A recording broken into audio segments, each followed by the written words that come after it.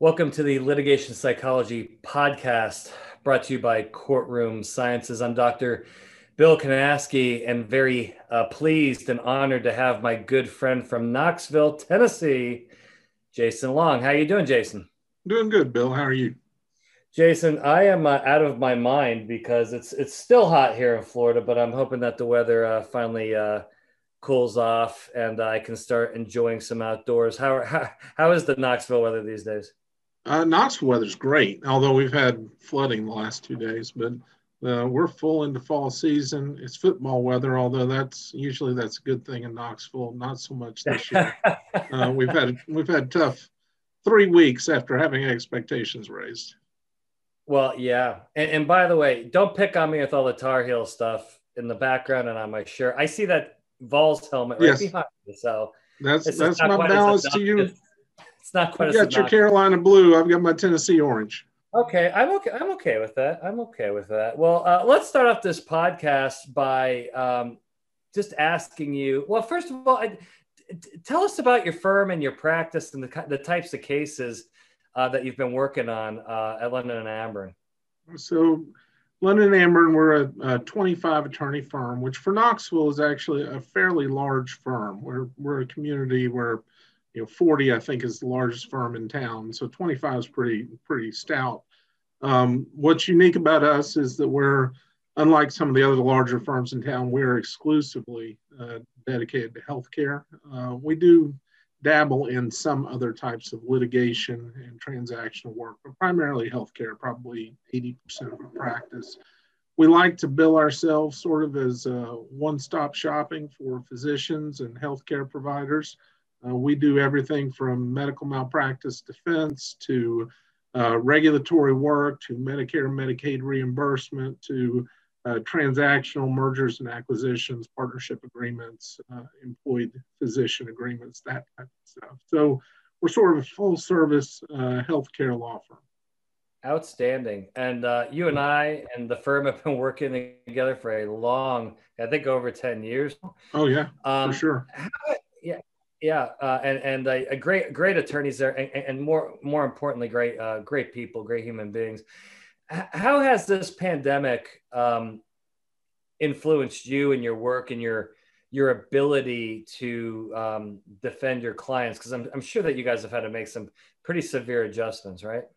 We have, I think, like most people, travel for litigation attorneys, especially, well, in our area of work, there's a great deal of travel. I think when you and I first met, we were defending a case up in Kentucky for a hospital up there, and I probably spent, every day of the week, 5 days a week for a good month at a time up at that hospital, meeting with witnesses and working with experts and getting that case that we were on ready for trial. COVID has obviously slowed all of that down substantially, both in good and bad ways. There's the connection that we have with our clients and getting out to meet them and getting out to be with them in person, I think obviously helps. It helps build the trust that our clients have in us and the work that we do for them. Helps with our communication with them.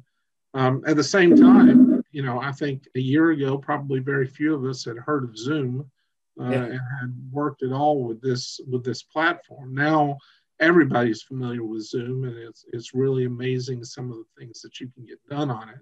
So being able to access our clients quickly, I think the other day I've got a deposition coming up and realized sort of at the last minute we were scheduling the plaintiff's or our provider's deposition. She had not been through a good, in my opinion, witness prep training. So we were able to schedule that with you through Zoom, sort of on a last minute flyby. And I know a year and a half ago that would have been impossible. I would have had to be on your calendar a month and a half ahead of time. So that's been very helpful. Yeah, I do miss the face-to-face contact. I really, really do. At the same time, like you said, with Zoom, assuming that you have a good Wi-Fi connection, you can squeeze in a lot of things last minute that otherwise you could never do. That's right. So it has created some flexibility. Jason, have you done some depositions via Zoom? I have. I've done No, probably a couple dozen depositions since March, exclusively by Zoom, and then some that have been a mix of people live and people by Zoom. Uh, can you tell our audience, which are primarily defense counsel and insurance claims specialists, what are some of maybe the do's and don'ts that you've learned probably the hard way when you're entering into a Zoom deposition? Because it's not the same thing as a face-to-face deposition. No, I agree. And, you know, it obviously depends on whether I'm the one taking the deposition or the one defending the deposition. Yeah. For me, if I'm defending the deposition, I think one of the do's is to have separate connections for you and your witness. I want to be in the same room with them. I'm never going to let my witness appear remotely from me, just because they need to have that assurance. They need to have me there and trusting in my representation of them. And it's just harder to access. It's harder to communicate with them. Certainly you can't, I mean, you're never going to communicate privately to influence the answers, but you may communicate privately with them about the course of the deposition and how things are set up, and there's information that you want to relate to them. So the first do for defending a deposition by Zoom is that I still want to be in the room with my witness. And the second is, you know, you tend to want to put a camera obviously on the witness themselves. So, you know, these Zoom depositions, the court reporters are going to require it, but I want a camera on me too, because the way Zoom operates, as we all know now, is that when one person starts speaking, their video kind of becomes the primary video. So I want those objections to be properly on the record and easily understood. I want an opportunity to communicate directly with opposing counsel as they're taking the deposition, those type of things. So those would be the two biggest do's, I think, of defending the deposition.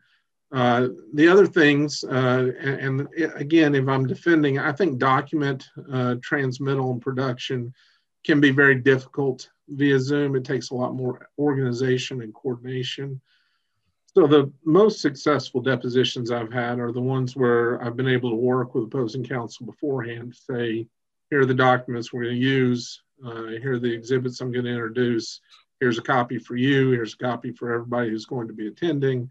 And we're sort of all on the same page to begin with. Now, you don't always want to do that. Sometimes there are documents you want to hold back and want to get the witnesses, you know, genuine reaction to being presented with that document. So under those circumstances, just having the availability to share on screen or transmit via email or whatever is the best resource.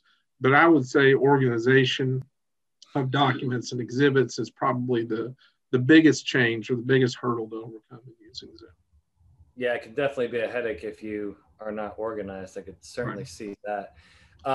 So in healthcare litigation, one of the things that I know you deal with on a regular basis, and I get stuck with this oftentimes when training witnesses to give depositions or even trial testimony, are issues regarding lack of documentation in the medical record. Plaintiff attorneys love to just pounce on maybe record keeping that's not so great, or that's not perfect, or the worst is when it's actually missing. Right. How do you generally attack those issues in your witness prep to deal with them? Because I know a lot of nurses and physicians can get pretty defensive about their documentation, and they tend to fall into traps pretty quickly with those general, almost reptilian questions saying, well, a good nurse documents everything that's important, right? And they go, yeah. And then they bring out the note and there's only this much documented. How do you generally talk to your healthcare providers about documentation to get it through their head? It doesn't have to be thorough or perfect to be adequate and reasonable. That's right. And so the communication is all about confidence building, in my opinion, because I think you're right. I think providers tend to be very defensive about their documentation. You've heard I don't know how many times I've heard, if it's not documented, it didn't happen adage. So, they tend to, and I'm very much this way myself, I tend to be very self-critical and I want to do things perfectly. And if I haven't done something perfectly, I feel like I've been a failure. I think a lot of providers have that same approach. So when you point out gaps in the documentation, when you say, boy, I really wish you would have documented this check, this med pass or whatever, and it's not in there, then they start to feel very guilty about it. So I think building up their confidence in assuring them, one, just because it's not documented doesn't mean that you didn't provide appropriate care. And then talking to them about their routines and habits, what they normally do for patients, usually starts to click with them, and they start to say, well, of course I would have done this because I always do X, Y, and Z. Maybe I didn't chart it, but I usually only chart things that have an impact on patient care. The patient looked fine when I went to check on them. Maybe I didn't document that day, but I would have if I had seen anything out of the ordinary. Starting to talk to them about their habits and routines and their trust in themselves as competent providers, they start to realize, all right, maybe the documentation is not perfect, but it's certainly defensible. It's certainly adequate to explain what I've done in this case. So Jason, you've been working on these cases for quite some time. How, and I think I know the answer to this question because my head's starting to hurt if I just think about this topic. The evolution of electronic medical records. I know, right? Epic. What are some of the landmines and pitfalls you've seen with electronic medical records and how that can kind of set your witness up for disaster? Because the way I've seen it is that the way it's printed out in a document looks nothing like it looks on the screen that's being entered, and the witness can get lost pretty quickly. That's exactly right. And that, to me, that's always been the biggest problem. It continues to be the biggest problem or pitfall with electronic record keeping. And it's not an issue, I'll tell you, Bill, when facilities first started going over to electronic record keeping, it was not an issue that we appreciated. And it was probably about 2 or 3 depositions in where it was clear to me that the nurses were confused in answering questions, that they didn't feel comfortable with the printed chart in front of them, and they were just answering wrong. They were answering incorrectly for things that they did or did not do, until it finally clicked with us that they're not seeing the same thing when they document that we're seeing when we sit in that deposition or when we sit at trial. So we started the process of educating our nurses. This is what it looks like when it's printed out. Let's try to figure out together what you may have clicked on or what you may have documented on the computer that then prints out in this format. Yeah. Speaking of nurses, I think these are some of the most difficult witnesses to prepare. How do you deal with cases, particularly when you have a lot of sympathy, say a birth injury case, and you have a nurse that's really super emotional about a birth injury that's significant? How do you, I imagine you can't just throw one of those witnesses into the deep end because they're coming in probably crying and upset. Can you talk about maybe about how you have to handle those types of witnesses a little bit differently due to the nature of the case and the amount of sympathy involved, and that they feel terrible about it? Well, so I think it requires a lot of communication. So those witnesses, especially if they've never been, this is true for all witnesses and all clients, but if they've never been through litigation before, if they haven't experienced any of this, and then if they're doubly impacted by having a particularly emotional case, it can't be well, we're going to meet a week beforehand and we'll go through some questions and some general rules of depositions and you'll be good to go. These people need a lot of hand-holding. They need a lot of care and attention. And it requires, quite frankly, I think what an attorney brings most importantly to those situations is a sense of empathy.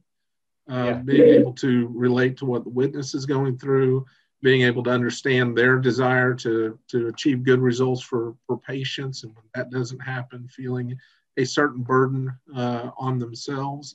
I have seen, and you probably don't remember it, but we were prepping a witness up in Kentucky, you and I, one time, and we spent an entire morning trying to just get through the introduce yourself, tell us about yourself, and let's figure out who you are. And she was struggling with every single question and every single point.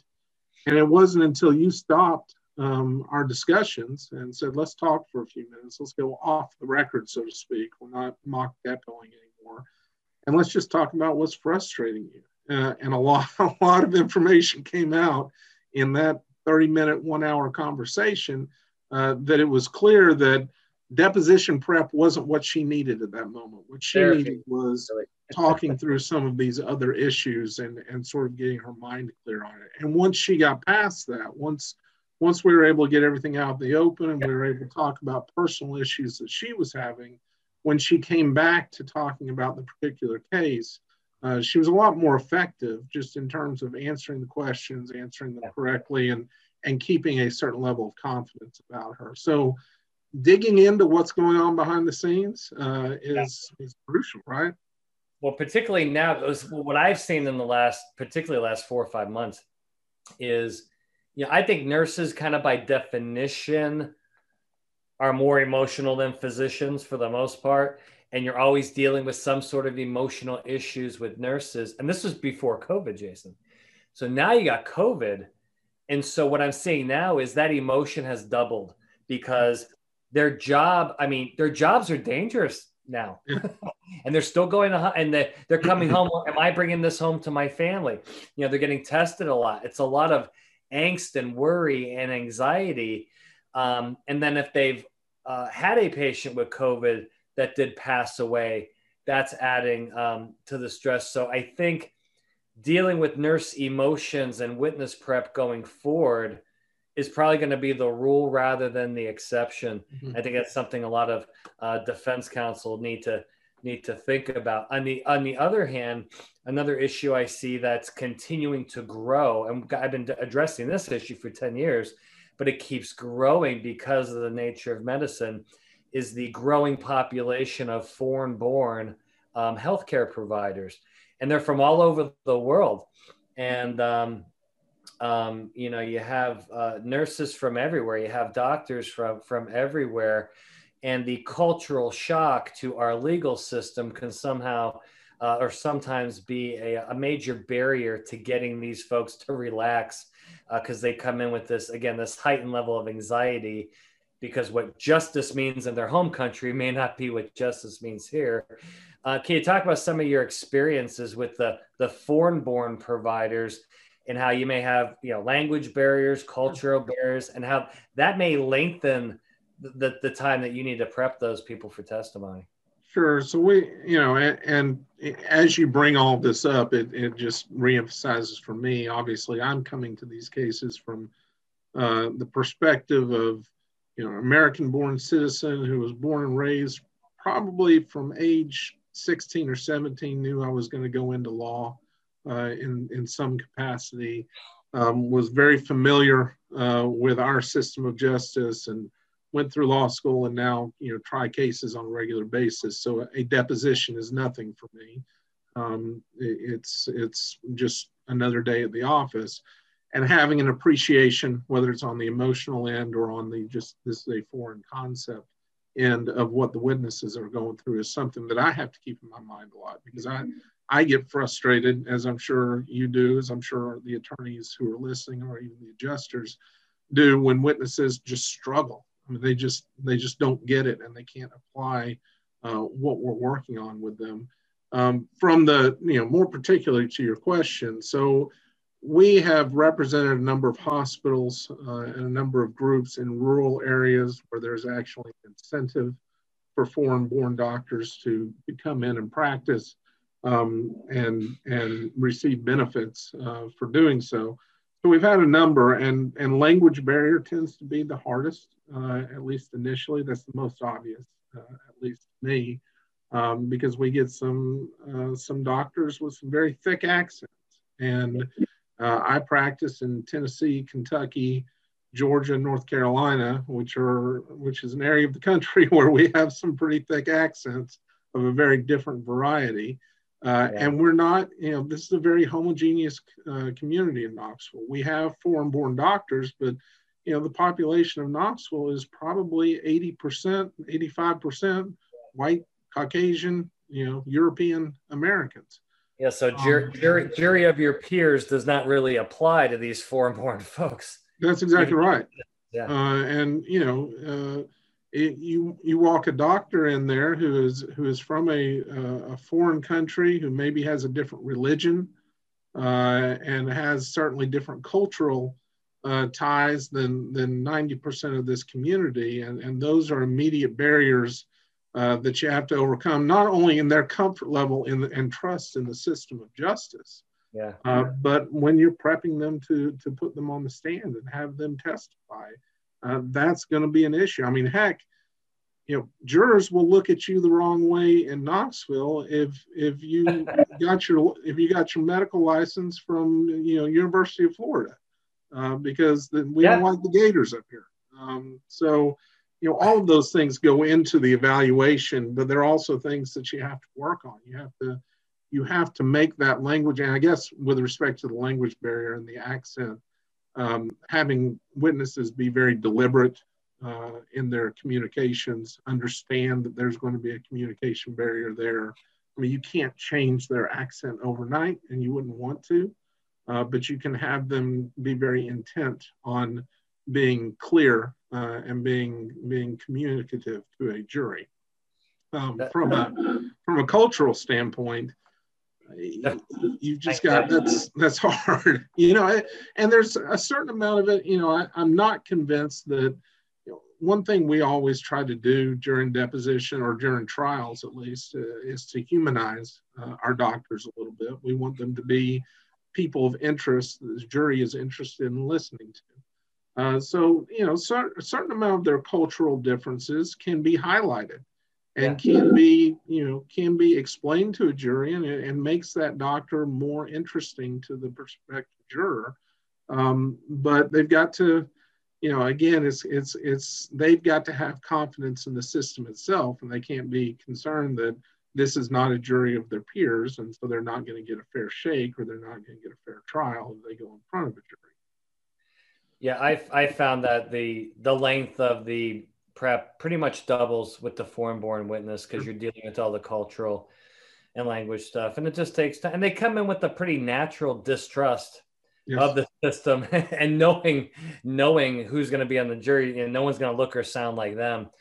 I think that is a huge challenge. Jason, let's wrap up with the final question. Once the court system start to get back on their feet and we start trying cases again, what have you guys talked internally about how you're going to have to change your jury selection and voir dire methodology to account for how COVID has impacted people's lives? Because I would argue, as a jury consultant, whatever script you were using before, I would just burn that. I'd burn that in your backyard on your next bonfire. I think we're all starting from scratch. I get a lot of phone calls. Well, what did jurors think about this now post-COVID? And my answer is, well, I don't know yet. Like, we're trying to collect data. It's becoming slow. What I know is that COVID's impacted everybody across the board. It's not a certain population. And from a health standpoint, from a mental health standpoint, from a financial, even white collar people have lost jobs, right? And so have you really talked or thought about how am I going to ask questions in court to the veneer to figure out how COVID has impacted your lives? Because if you ignore it, you're going to be in big trouble. Well, that's really interesting. And I can't say internally that we've started those conversations. We're still living day to day, trying to survive what COVID's wrought so far. But I think that's a really interesting point. I think it's correct. My wife told me, I remember the day I came home in March. There was a day there about the third week of March where virtually everybody just packed up their offices and came home and said, okay, we're doing this at-home thing for a while. And the day that I kind of packed everything up and came home, my wife, she was in tears over the stress of this and what was going to happen to our kids and school and everything else. And I'm trying to calm her down and say, well, everything's going to be all right. And she made the comment that nothing is going to be the same after this. At the time, I kind of thought she was maybe overreacting or overstating, but I think you're right. This is going to have an impact for years and years and years, and maybe forever into the future, into how people just approach their daily lives and approach decision making and everything else. What I think is that COVID, and maybe I conflate sometimes COVID with our current political climate. And I don't want to get too political in a podcast about litigation. But I do think that we're in a very divisive political climate, and I think COVID has highlighted that even more in terms of how people are responding to and taking seriously or not taking seriously the threat to health that COVID has presented. So I think those are issues too that are going to come into play in the jury selection, and how exactly we're going to tease that information out and find out, how people have been affected by this. I don't know that I have an answer yet. If you have an answer, I would love to hear it. Well, I think the answer is what we're doing now at Courtroom Sciences is we are doing jury research. I, believe it or not, I have done 3 in-person, live, socially distanced mock trials in this pandemic in certain locations where that weren't hotspots, where we could wear masks, socially distance, and do it in a way that everybody agreed was safe. And we're starting to collect data. We've also done some online focus groups and mock trials, for lack of a better term. It's difficult to use those labels when you're online, but we've been able to use Zoom and WebEx to do some of those things and talk to jurors. And so I think going forward, which I know the insurance defense industry is not thrilled about spending money, but I think they're going to have to spend some money, because I don't think you're going to be able to use your pre-COVID experiences to start picking juries going forward. You're kind of starting from scratch. So the use of, I think, focus groups and mock trials is going to be a necessity going forward for the defense, because I am positive that the plaintiffs are going to be doing them because they want to win. And if they're going in to the trial with a lot of data and weaponry that they've spent the time and the money on to access, and you're going in with your pre-COVID hunches about what the jury is going to do, I think that could be a pretty dangerous environment. And I do think that the plaintiff's bar is counting and banking on the defense bar not matching those efforts. I lied to have one more question for you before we wrap up. Well, because this is another big issue I've been hearing about a lot.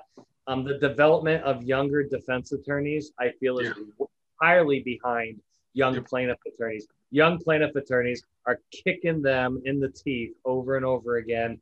What do we do about this problem? What are you guys doing at London and Amburn to get your younger attorneys the skills, get them up to speed? Because I think that there's a real big difference between younger plaintiff attorneys and younger defense attorneys at this point, and that's going to lead to major trouble in the next 5 to 7 years. Yeah, I agree. I think we are lagging behind in the development of defense counsel, especially at a young age or right out of school. I can tell you internally, I love being at London Amburn for many reasons, but probably the number one is the leadership of this firm very early on saw not only that it was important to have everyone on the team have a certain level of experience and ability, they thought it was good marketing. They were projecting 20 years down the road when Jim London, our senior attorney, was no longer driving across the country to try cases every week, or Dale Amburn was staying more at home rather than out on the road for clients. They knew that there was going to be that next generation wave of Knoxville medical malpractice litigators, and they wanted to have a stockpile of those of us who are now in our 40s, early 50s, or even late 30s, who could match up. So they did a very aggressive, or they were very aggressive in getting us into the courtroom, getting us into depositions, they had almost a template of here's how you work a case, and they would work us through that and get us as much experience as possible early on. What it required from them was a little bit of a step back. You know, the traditional law firm model is a bunch, we kind of refer to them as silos. You know, Jim London is a senior attorney at this firm, and he builds up as much of a client base as he can. And as soon as he has more clients than he can take care of, he brings on an associate to assist him. And then as more clients come, associate number 2 comes, and you kind of build up that system of these clients seeing Jim London as their attorney, or Heidi Barkus, another senior attorney in our firm.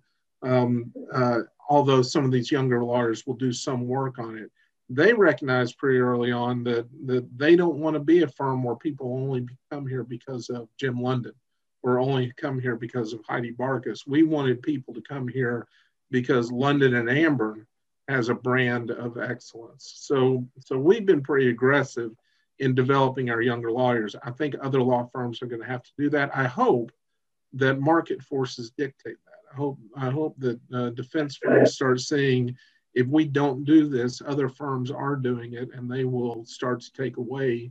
You know, there'll come a generational time where you might have 15 attorneys at one firm who are all experienced and capable and ready to take on the world, and there aren't that many other law firms that have very many attorneys who are in that position. So it's a commitment from the firms. It's probably a little bit of an understanding from the clients that they're going to have some fresh faces involved, and they can't expect that the senior partner of a particular law firm is going to be micromanaging every aspect of their case.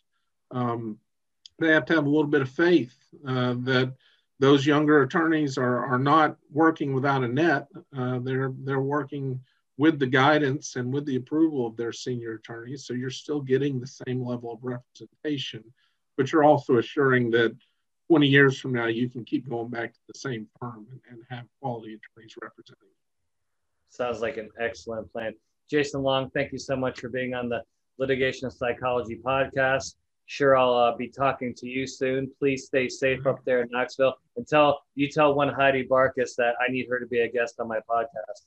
I will do so. I'm sure she'd love to do it, but I appreciate you having me. And it's been good work, and we've worked this week for the first time in a little bit, and it's been good being on the podcast. So thanks, Bill. Outstanding. Be in touch, Jason. Thank you. All right.